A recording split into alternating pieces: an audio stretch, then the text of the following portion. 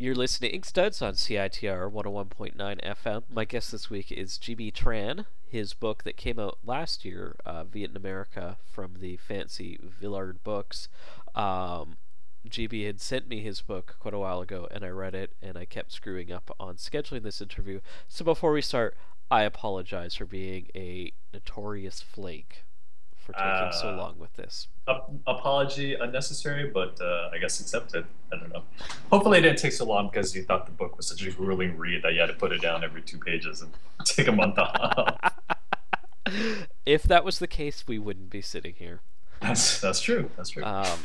It's actually, it's something kind of I keep in mind as folks will send me books, and it's like, it's not a guarantee that it'll be on the show. If I don't like a book, I don't wanna. I believe you gave me that disclaimer when I offered to send you a copy, actually, when some show that stumped down last year.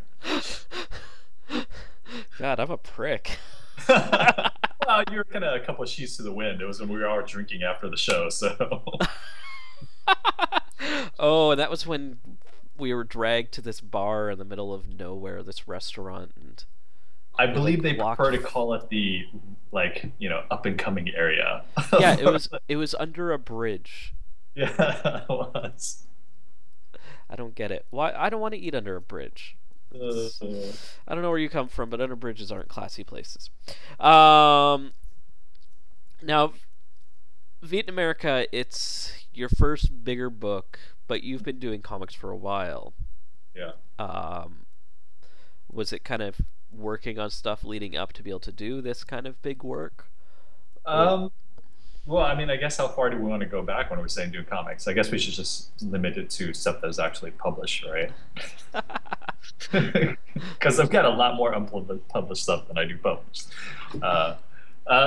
Yeah, I think on hindsight, well, I mean, my first published or self-published work was a standalone book, and it was published with the aid of the Xeric Grant way back in 2001 or 2002.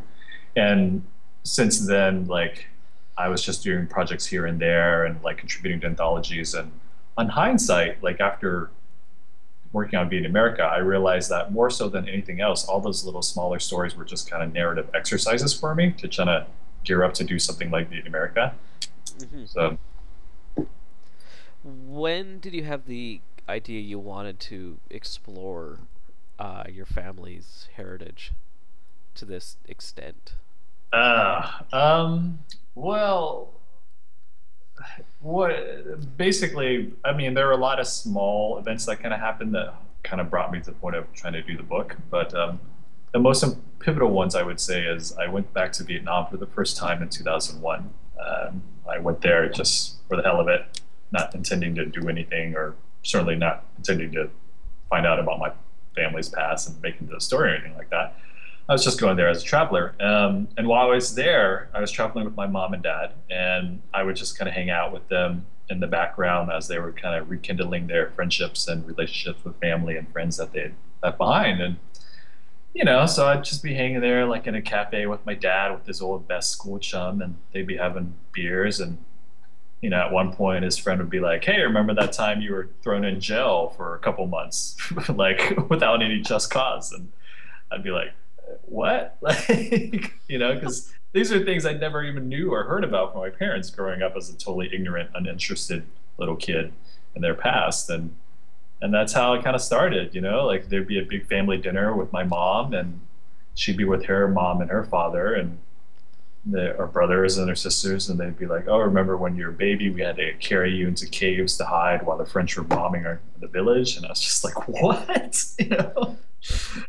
Just these anecdotes that never even occurred to me. So that was kind of the initial pivotal, thing. But even then, I wasn't taking notes. So do you think it was your ignorance or just their own not wanting to kind of relive these parts of their past? It was totally both. I think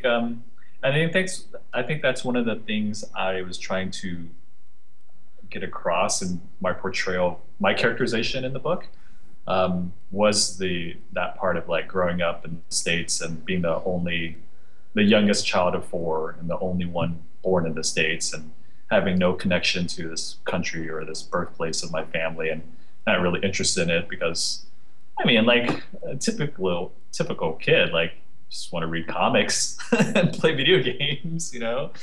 So, and I think also my parents didn't really want to relive the memories because they weren't very happy memories. They're very terrible and traumatic memories. And, you know, if they kind of uprooted themselves and found themselves in a completely new culture, foreign place, like why would they kind of waste energy trying to teach these things to their kids, especially this youngest kid who was totally uninterested in it. So, When you were growing up, what was the notion of the Vietnam War?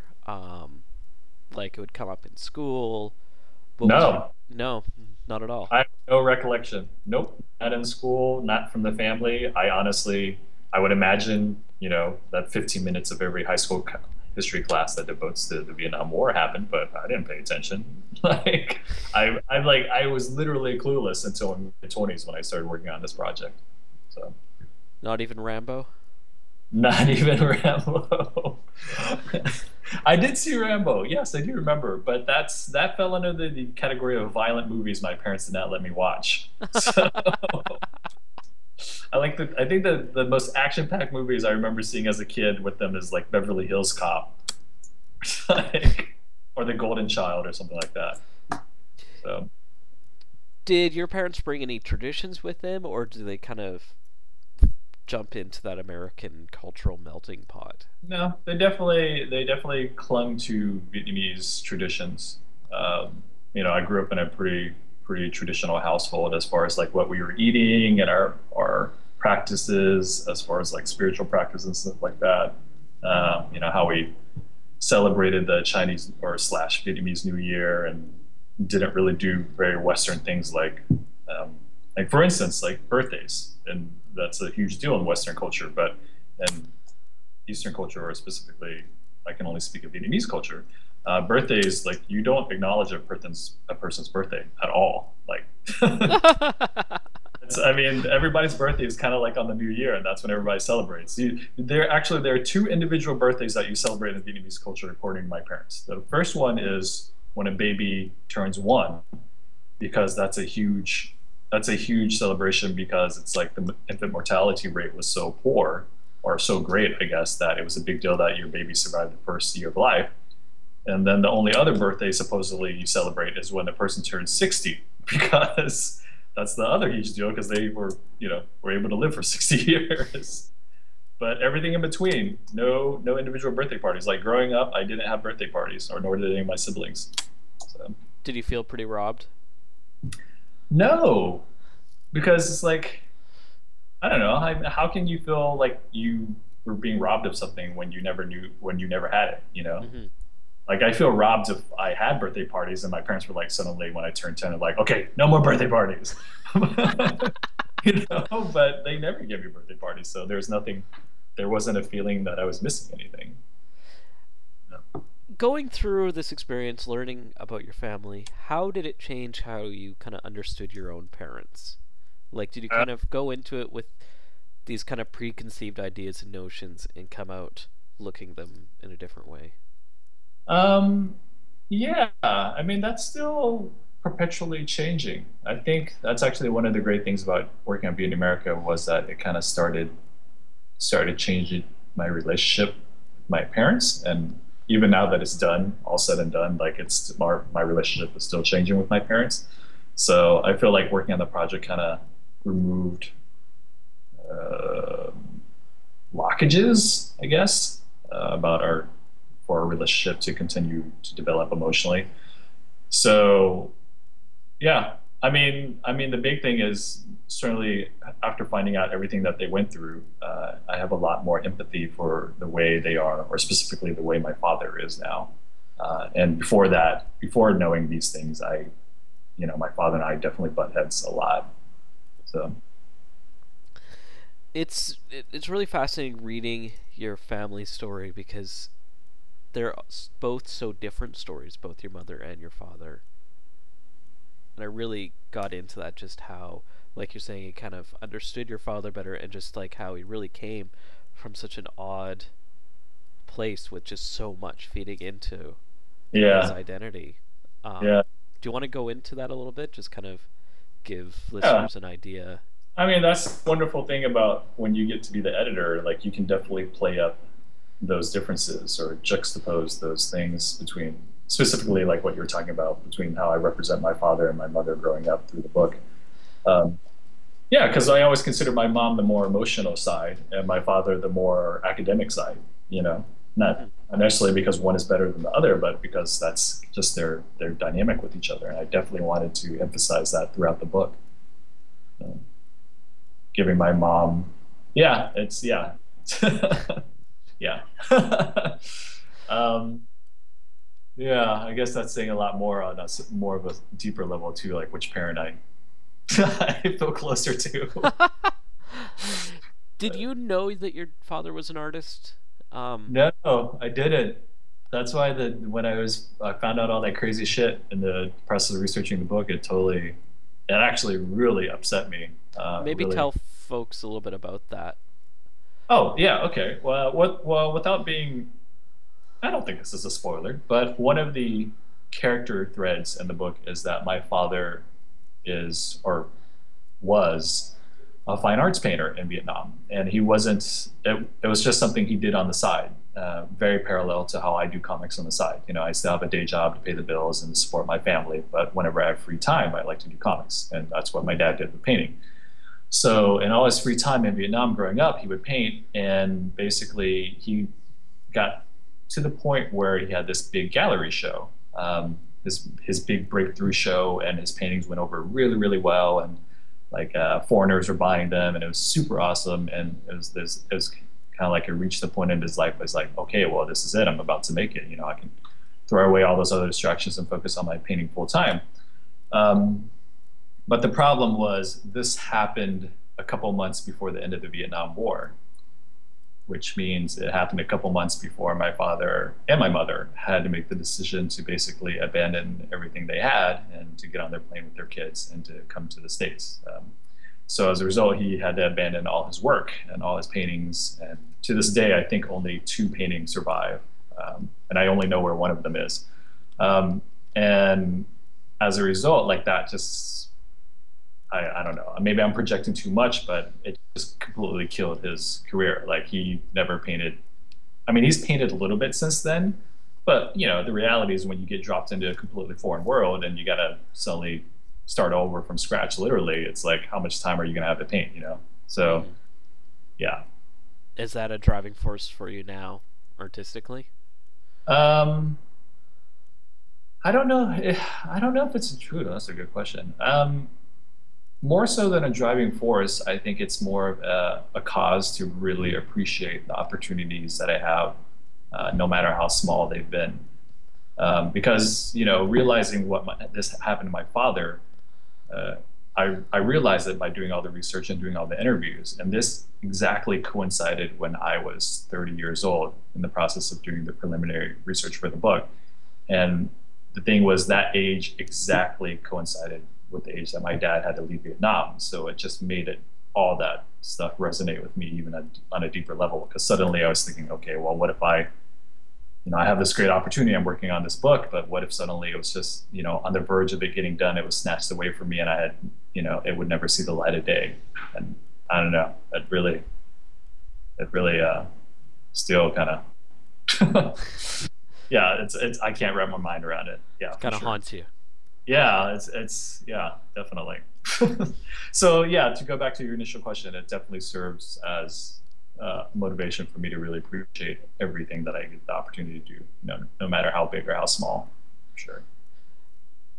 How did your family feel about you putting this book together?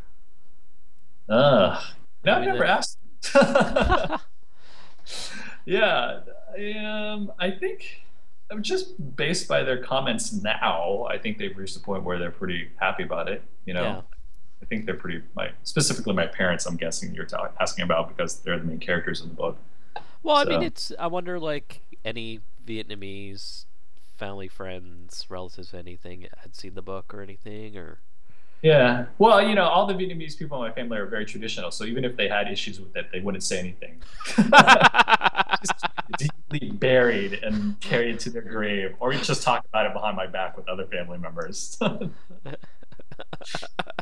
So, and I'm being very serious about that, by the way. Yeah. But yeah, some family members they've definitely picked up the book because when in the process of working on it, like I interviewed a lot of people, a lot of cousins, aunts, uncles, family friends, and everywhere from Vietnam to Toronto, from Texas to New York to Florida, California, etc. So, and a lot of those people who I interviewed have checked out the book and they're just kind of said, "Hey, good job! Really, really happy for you. Glad you did this." But that's nothing too deep. So, Were yeah. there any works that you looked at yourself as kind of an influence on how you wanted to approach this work? Um, well, yeah, there are tons. I mean, that kind of streams into the question of like, what are your influences, right? The obligatory question kind of Yeah. thing. Um, I'm trying to think. Let's see. It's my way of skirting around the direct question. Yeah. Well, I'm trying to think of exact specific books because let's see. I started working on the pitch in 2007. So, and this would be a lot easier if I was at home and could stare at my library books. But I definitely I remember reading and really thought they were done really really well. Were Alan's War and Fun Home Hmm. at the time. I think that falls around that time period. But I was the thing was like the year that I spent working on the project pitch for this, the proposal, like whenever I read a book and I thought something was really interesting, I would just like put a little post-it note on the page, because I knew at some point I'd want to come back to and look at it and re-examine it on a little deeper level. So like for a year of my life, basically all the books on my shelf had all these little post-it notes sticking out of them. It's just like, oh, I got to go back and look at that when I actually start drawing these pages. So, and for me, I like most of the influences were all narrative. It wasn't like like visual influence or Hmm. story influence, but just more of like how the tools that they use narrative wise to tell their stories in an interesting way, um, which I'd hope to do with Being America. Maybe visually, are there any specific choices in style that you'd use, style, color, art, design, to kind of capture the stories you're telling? Hmm. Yeah. Um, I don't know. I mean, I think when I started, yeah, I don't know. I mean, I wasn't specifically looking at anybody's work, if that's what you're asking. No, I Um, mean any specific choices of your own when doing the work. oh, well, yeah, visually, stylistically, I knew I wanted to go into this project basically not making it all look one specific way. Because uh, the thing about this is, so my day job, more or less, more so back then when I was working on this book than now. But back then, a huge part of my day job was doing T-shirt graphics for clothing companies. And one of the things that meant was the great thing about doing that was that I could experiment with a lot of different visual styles. Like maybe one graph, depending on what the audience was. So I could play with just ink dry brush on something, or then something would be like a total straight edge vector, colorful graphic, or maybe I could use watercolors on something else, and blah blah blah. So that kind of experimentation I carried over into my personal work, into my comic stuff, and I really wanted to definitely take advantage of it while working on Being America. So visually, depending on which character you're following or which time period you're in the book, it might have a different visual look. Um, Certainly, that's most obvious in the color palettes. Hmm. But then also just on the to a smaller degree, like when I do a quick flashback of my grandfather, who with Ho Chi Minh, with the Viet Minh. Like when I tell his story, I use a lot of communist propaganda poster influence artwork to tell his story. Um, so, and then like another example is in the chapter where I tell the story of my father growing up in his early childhood. His one of the books he remembered reading as a kid was Tintin. So I used Tintin, Hergé's kind of like very very rigid structure to tell his story, like to Hmm. pick that chapter. So is that what you're talking about? Yeah, A little bit, Okay. yeah. Yeah, Yeah. yeah. So yeah, totally. um, had you done any extensive research on a project like this before, or No, do you have no, any clue what you're getting into?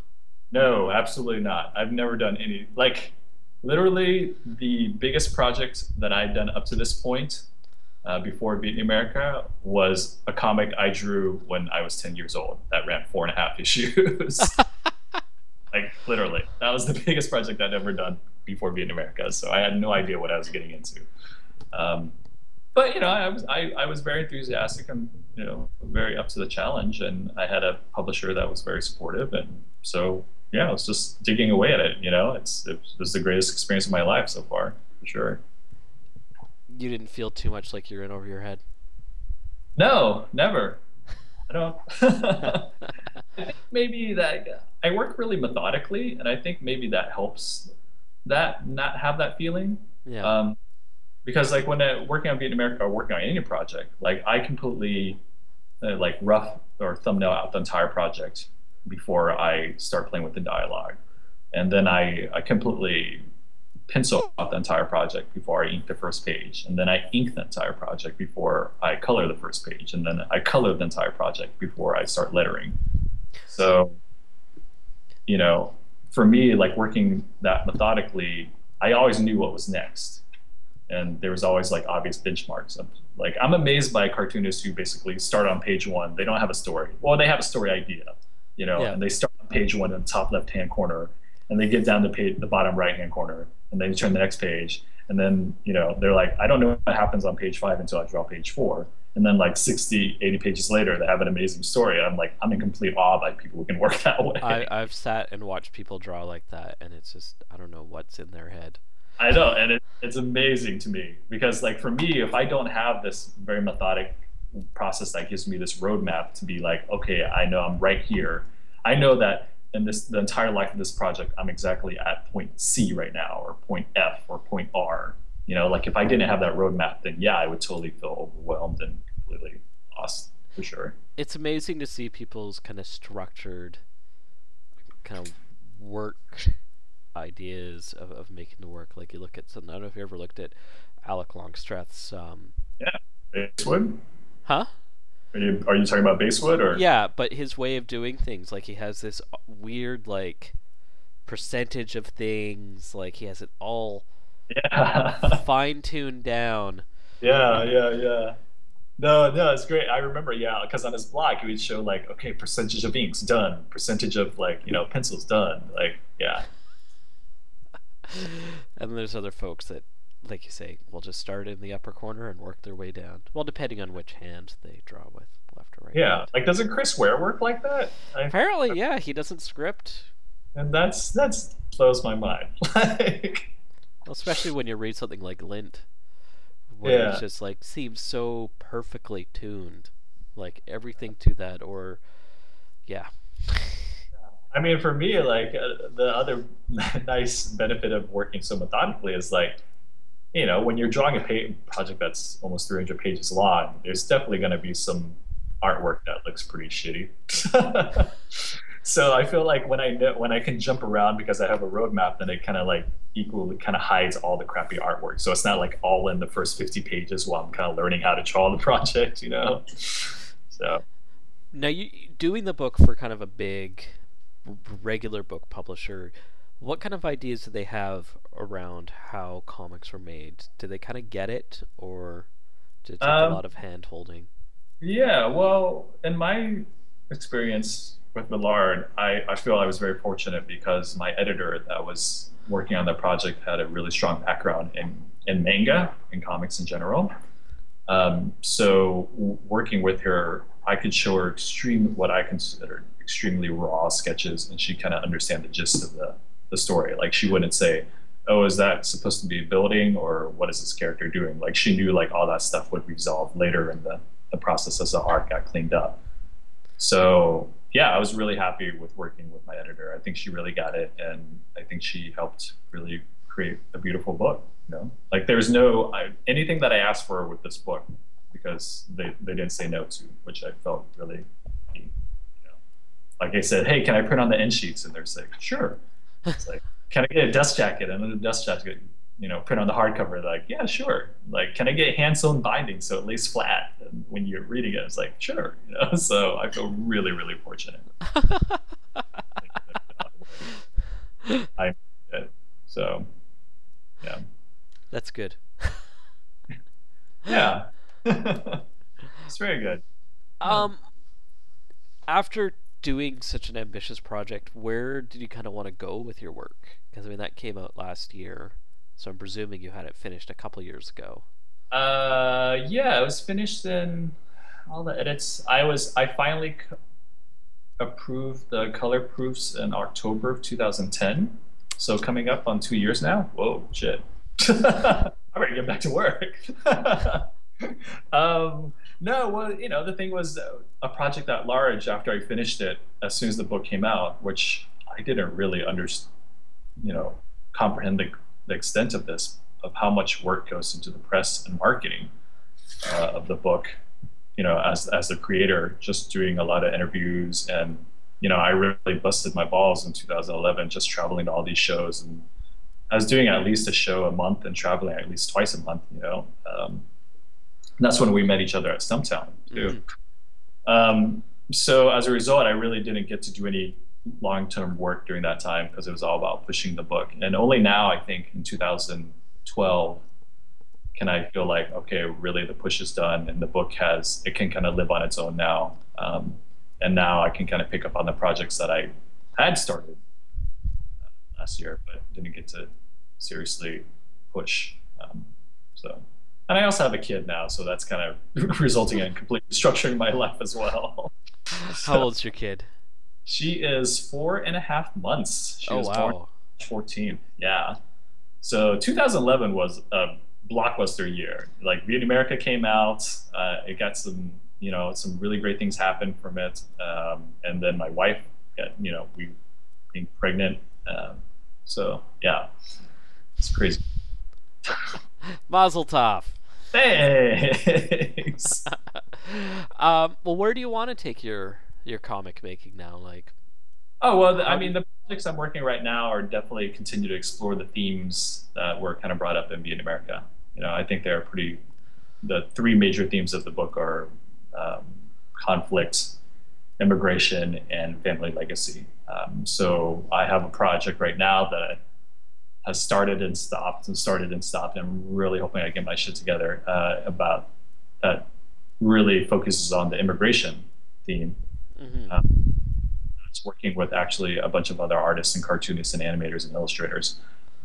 And then the other project, the solo project that I'm doing myself or drawing myself, I should say, is with a woman who started a foundation in Rwanda to archive stories of the genocide.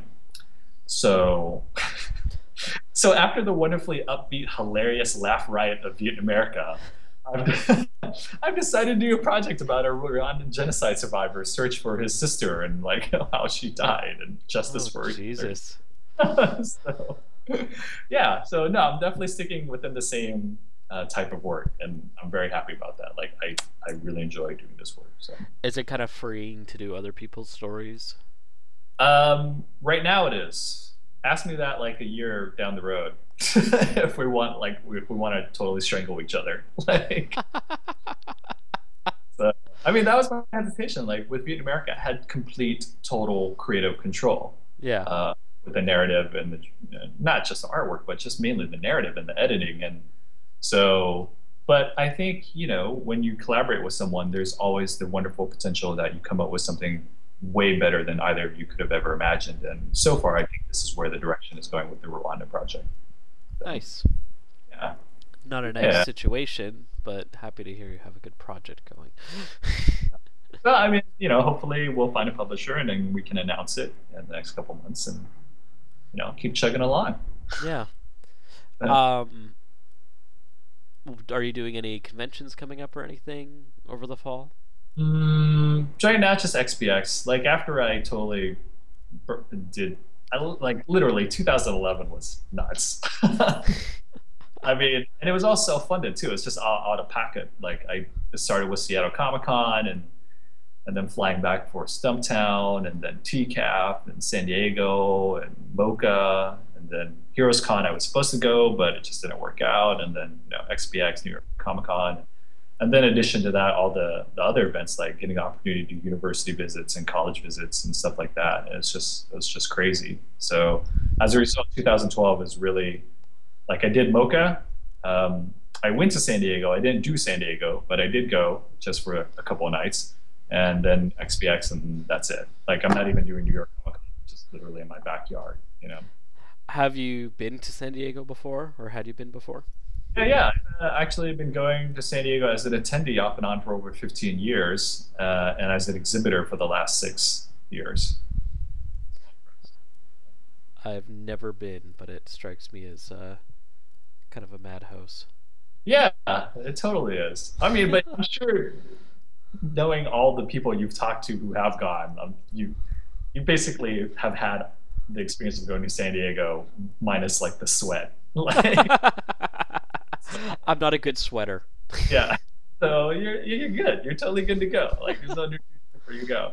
And really, actually, after exhibiting in Small Press last summer, Sunday rolled around, we called it a con, and I was just like, I don't think I'm coming back. Like I feel like I've run my course with San Diego as an exhibitor.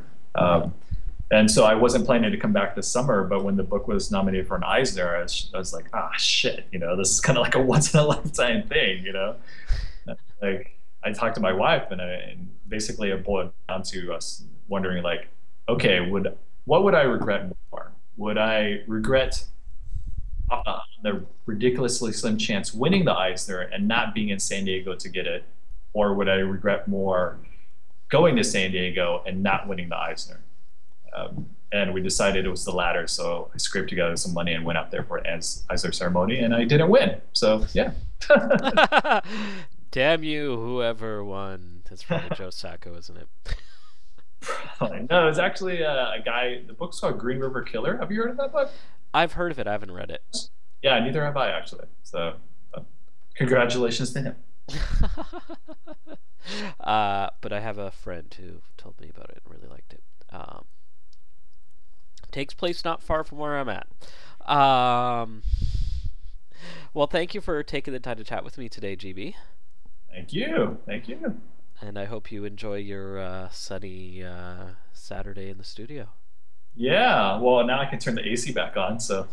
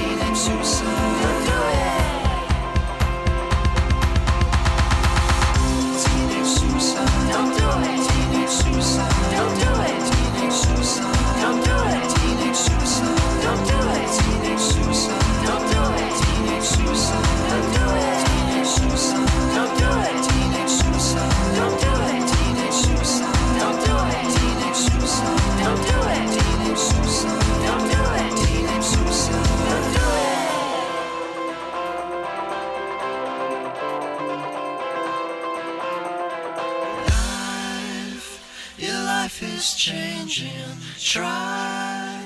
Just try to make it by. Just make it by.